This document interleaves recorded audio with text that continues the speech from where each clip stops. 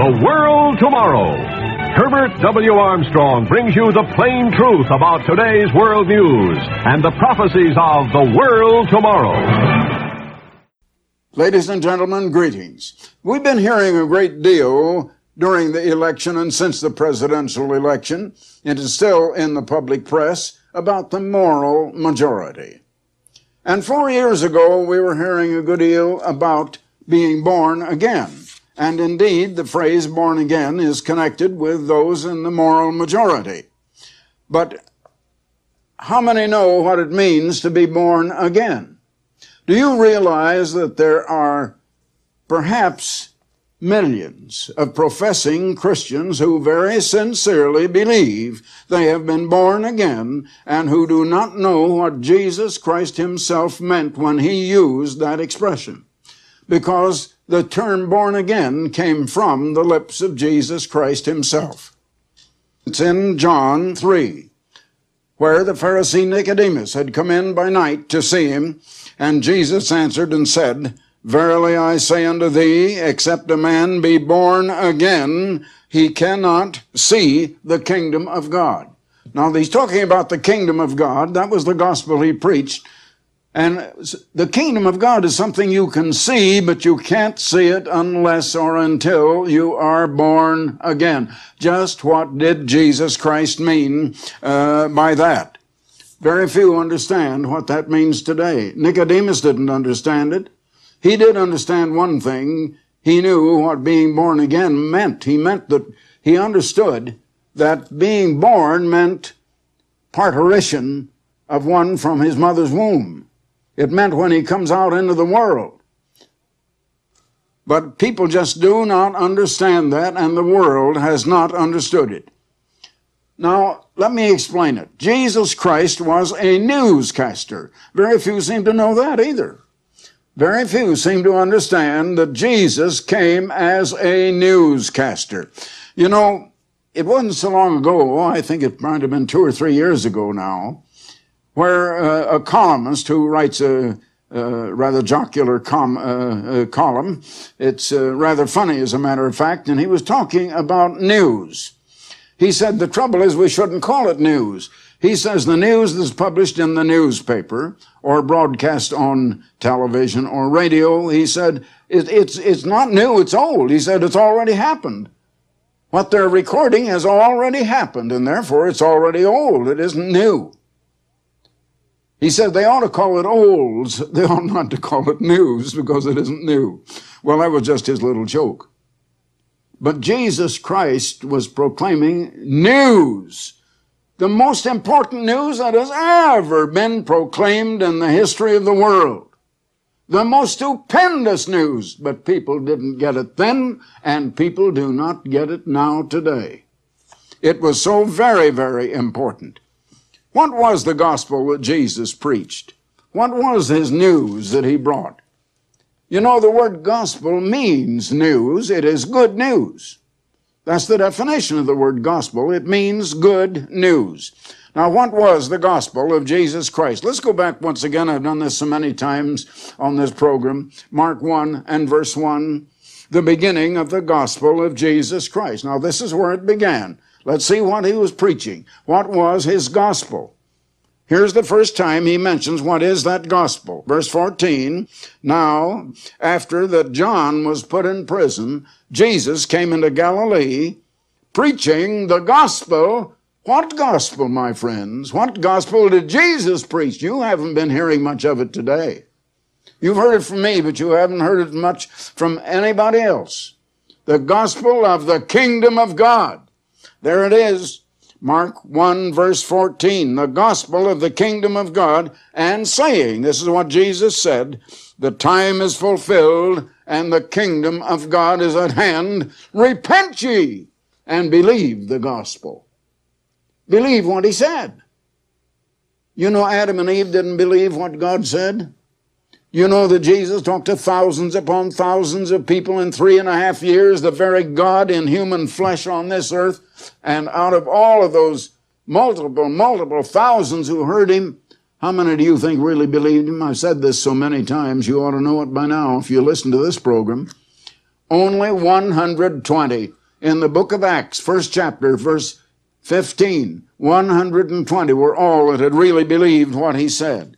He came preaching the gospel of the kingdom of God.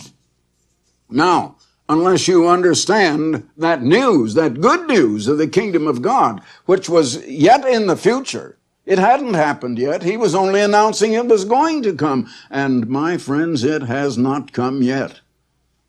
But it's coming in our time now, in this generation. We came to the time for the message to go out once again, when we had come to the very generation where it's going to happen after I should say a century of time cycles, and 19 years are a time cycle. I've explained that before. One revolution of the earth on its axis as compared to the sun is a day. One revolution of the earth around, or the moon rather, around the earth is a lunar month. And one revolution of the earth around the sun is a solar year.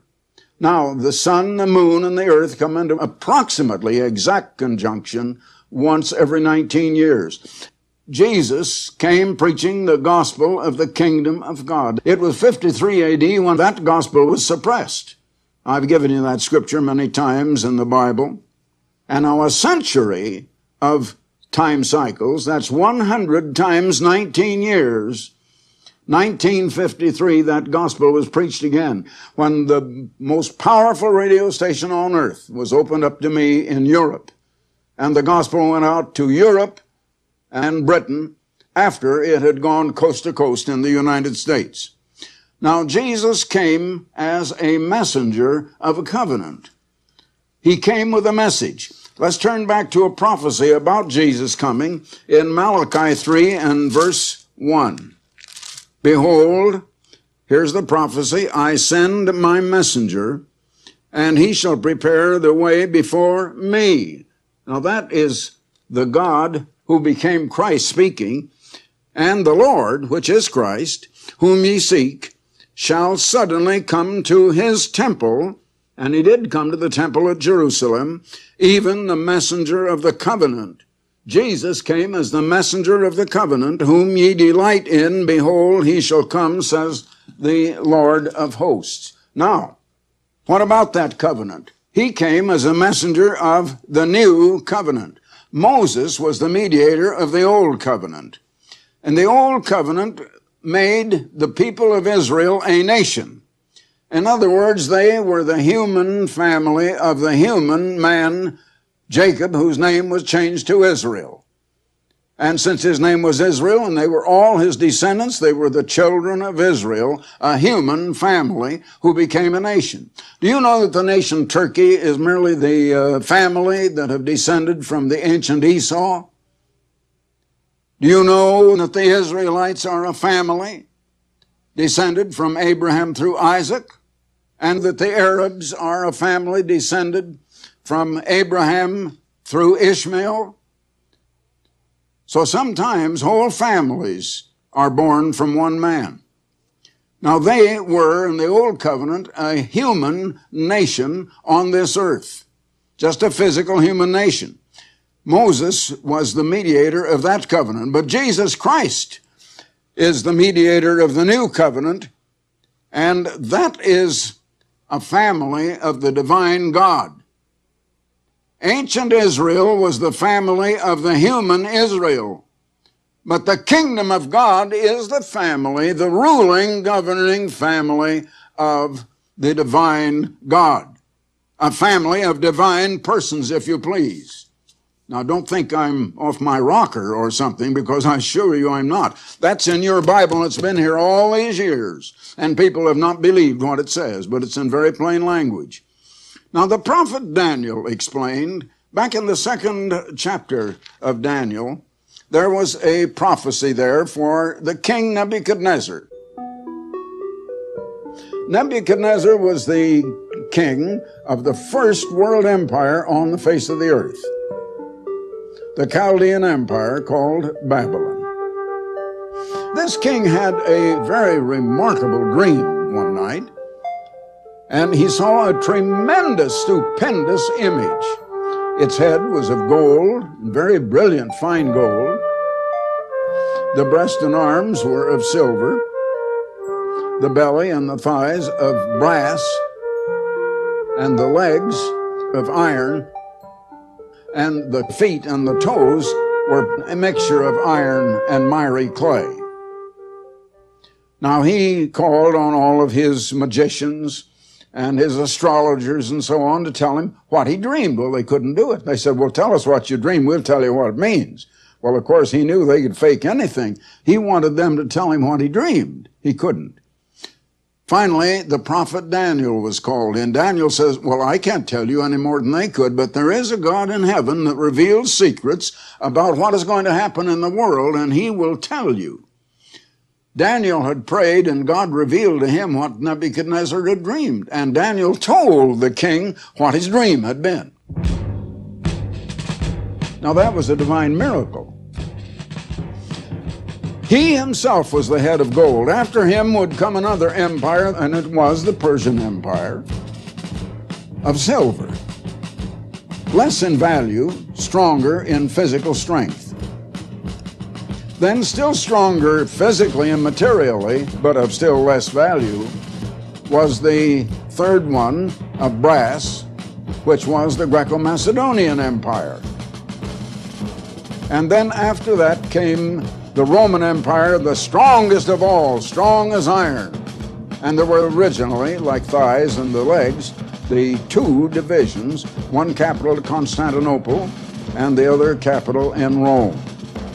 Now, the empire fell in 476 AD, but in 554, it was revived by Justinian coming from Constantinople over to Rome. And from that time it existed from 554 until 1814, Napoleon's time, when that was the end of that phase of it. It was called the Holy Roman Empire, up to 1814. Now the Bible says it is to be revived once again. And that is going to come down, and we're waiting for that now. The 10 toes will be 10 nations forming in Europe. And you have to put this together with Daniel 7. You have to put it together with Revelation 13 and Revelation 17. And of course, in the short time that I have here, I can't go through all of those prophecies. But when you put them all together, we're waiting for that right now, and it's going to emerge out of the common market in Europe, which is there now. I understand that Greece has been added recently, and there are now 10 nations, but they're not the same 10 that will be according to this prophecy. And it's coming, and it's coming very, very soon. Now then, the prophet Daniel comes to that in his second chapter prophecy in verse 44. And in the days of these kings, that's the ones symbolized by those toes that we're waiting for to be formed in Europe now. The resurrection, you might say, of the Holy Roman Empire. Or call it a new United States of Europe. They want to unite in Europe. They just haven't known how yet, but they do have a common market. But they don't have yet a common government, a common currency, a common military force, and they want all of that, and they're going to have it. In the days of these kings that are going to arise in our time, and your time and mine, shall the God of heaven set up a kingdom. That is a government. The days of these kings, of these governments, God will set up a kingdom or a government which shall never be destroyed, and the kingdom shall not be left to other people, but it shall break in pieces and consume all these kingdoms that do exist on the earth today, and especially those 10, and it shall last forever. In the 7th chapter of Daniel, Daniel explains something else. There he explains in a prophecy, that a vision that Daniel himself had in the 7th chapter, and he saw 4 wild animals. And they symbolize the same thing as the prophecy in the 2nd chapter. The first was a lion that had a great head on it, and the lion represented the Chaldean Empire of Nebuchadnezzar, or called Babylon sometimes. And the second was a bear lumbering along, and that was the Persian Empire. And then the third was the Greco-Macedonian Empire. It had 4 heads. You know, Philip of Macedonia had started it, and his son Alexander carried on and conquered the whole world.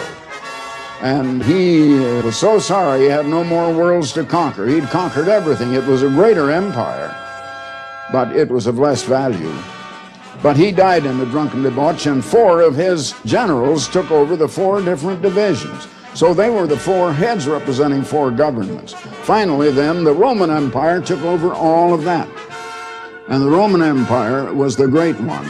And it comes on down to our time, there again, just like in the 2nd chapter of Daniel. In Daniel, the 7th chapter, verses 17 and 18. Now these great beasts, and he saw the 4 wild animals, which are 4 kings, or kingdoms are used interchangeably here, which shall arise out of the earth. But he says the saints, Christians, saints, converted people of the Most High shall take the kingdom and possess the kingdom forever, even forever and ever. Jesus said himself after his resurrection that if you overcome, those who overcome, will I give power over the nations, and they shall rule them with a rod of iron. He said, to him that overcometh will I grant to sit with me in my throne. He's going to inherit the throne of David and rule on this earth. And Christ is the one who's coming to set up that kingdom of God to last forever. It was Jesus who came proclaiming the kingdom of God, the government of God, to rule the earth and to replace all of the governments on this earth now. We're in a time of trouble, my friends. There has never been so much trouble in the world as now. Your number one problem, my number one problem, the number one problem of all of us now is that of human survival. We're down to that. For the first time in all history, the weapons of mass destruction exist. That once unleashed, they can annihilate human life from off this planet. Just erase all human life. And they have never had a weapon yet invented that was not used. So don't think it just will never be used.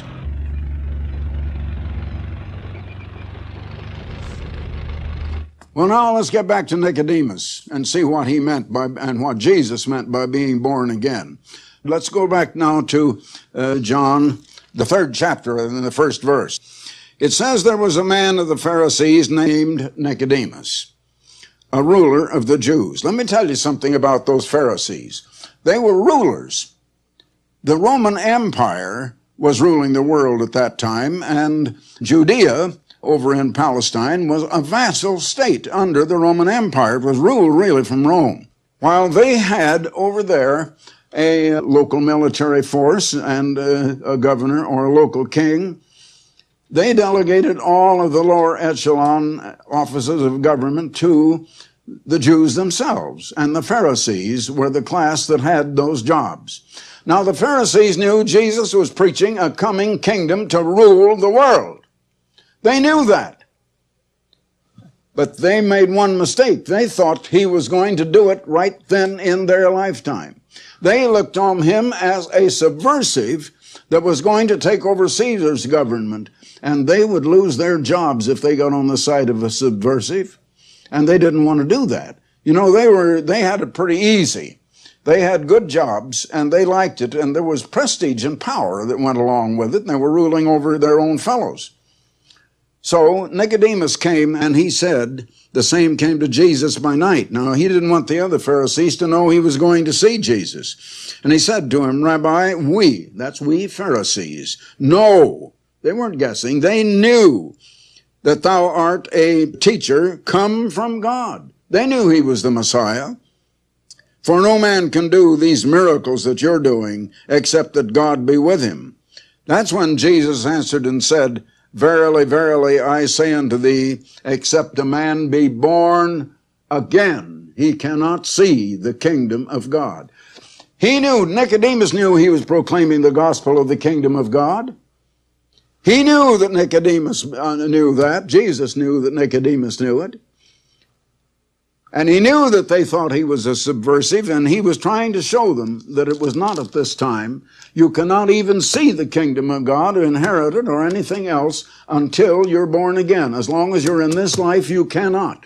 He was not going to do it in his time, in his life. He said to Pilate, my kingdom is not of this time, of this age. But he said, to this end, to be a king was I born. For that cause I came into the world. That's what Jesus said on trial for his life before Pilate. Now then, Nicodemus said unto him, well, how can a man be born when he is old? He knew being born meant the parturition of coming out of his mother's womb. The first being born, coming into the world. Can he enter a second time into his mother's womb and be born? People today don't even know that.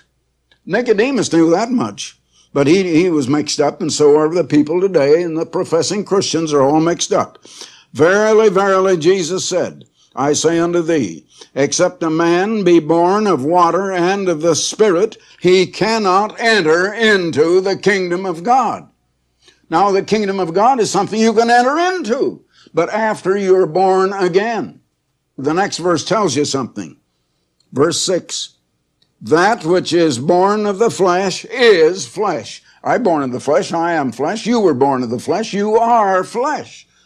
We came right out of the ground. You're whatever you eat. Do you ever know that? That's what we all are. We're just what we eat. And then Jesus said, that which is born of the Spirit, born again, is spirit. In other words, you will be spirit. You will no longer be flesh and blood. You will no longer be of the dust of the ground. You will be spirit when you are born again. Nicodemus couldn't understand that. Jesus went on to explain, the wind blows where it listeth, and you hear the sound thereof, but you can't tell where it's coming from or where it's going. So is everyone born of the Spirit. You're not like that. You can't see the wind.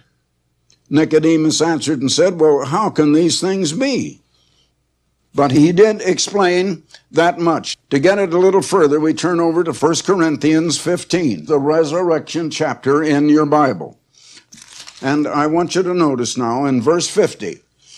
Now, this I say, brethren, that flesh and blood, such as you are now and such as I am, we're flesh and blood. Flesh and blood cannot inherit the kingdom of God. Some people think the church is the kingdom, or the kingdom of God is just the church. Well, people enter into what they call the church. But flesh and blood cannot enter into the kingdom of God. They can enter into the human churches they've got today. Flesh and blood cannot inherit the kingdom of God. Neither doth corruption inherit incorruption. We are only, if we have the Spirit of God, we are heirs now, but not possessors. We have not yet entered into the kingdom of God. We have not inherited it. We're only heirs. Now he went on, behold, I show you a mystery. It is a mystery, and people are confused about it. They don't understand. We shall not all sleep, or that is, we'll not all be dead. Some will be dead, but not all. We shall all be changed. In a moment, in the twinkling of an eye, at the last trump, and that's in the book of Revelation, the last trumpet, the second coming of Christ, the trumpet shall sound, and the dead shall be raised incorruptible, and we shall all be changed. For this corruptible must put on incorruption, this mortal must put on immortality. So when this corruptible shall have put on incorruption, and this mortal shall have put on immortality, then shall be brought to pass the saying that is written, death is swallowed up in victory. Now this is the resurrection chapter. We go back a little further, back to verse 12, in the same chapter of 1 Corinthians. Now, if Christ be preached that he rose from the dead, how say some among you that there is no resurrection of the dead? But if there be no resurrection of the dead, then is Christ not risen. And if Christ be not risen, then is your preaching vain, and your faith is also in vain. He is preaching that the only hope of life after death is through a resurrection. Through a resurrection. Being born again means being changed from mortal to immortality. And no one has been done that except Jesus Christ. He was the firstborn among many brethren. I hope I'm one of those brethren. I hope you are, my friends listening in. But the next resurrection will be at the time of the second coming of Christ. Now, there are two more resurrections explained in the Bible, even following that time. But those in the first resurrection will be made immortal. They will be divine spirit beings. Very few understand what it means to be born again. Let me tell you, nobody has actually been born again but Jesus Christ. Now, typically, you might think you've had a type of it, but you're only an heir if you have the Spirit of God and you're not a possessor. I have a booklet, Just What Do You Mean Born Again? I want to send that to you. Now, there's no charge. I'm not going to ask you for any money. I want to give it to you. I believe in giving that it's like Jesus said also, it is more blessed to give than to receive. I believe that. And ever since I learned that about 55 years ago, I've been following that way in my life. And let me tell you, in the vernacular today, it pays off. And it brings you happiness. It brings you a lot of things that really are worthwhile. I would like to send this to you. Born again. Just what do you mean born again? It will go into a great deal more detail than I did in this message. Just what do you mean born again? Or just write for the Born Again booklet, and it will explain to you what born again means. There are millions who think they've been born again and don't know what it means. Well, I hope they will be born again, but we haven't been as yet. We can be heirs now, but not yet born again possessors. So until next time, this is Herbert W. Armstrong saying goodbye, friends. For more information, please visit our website at www.coglittleflock.com.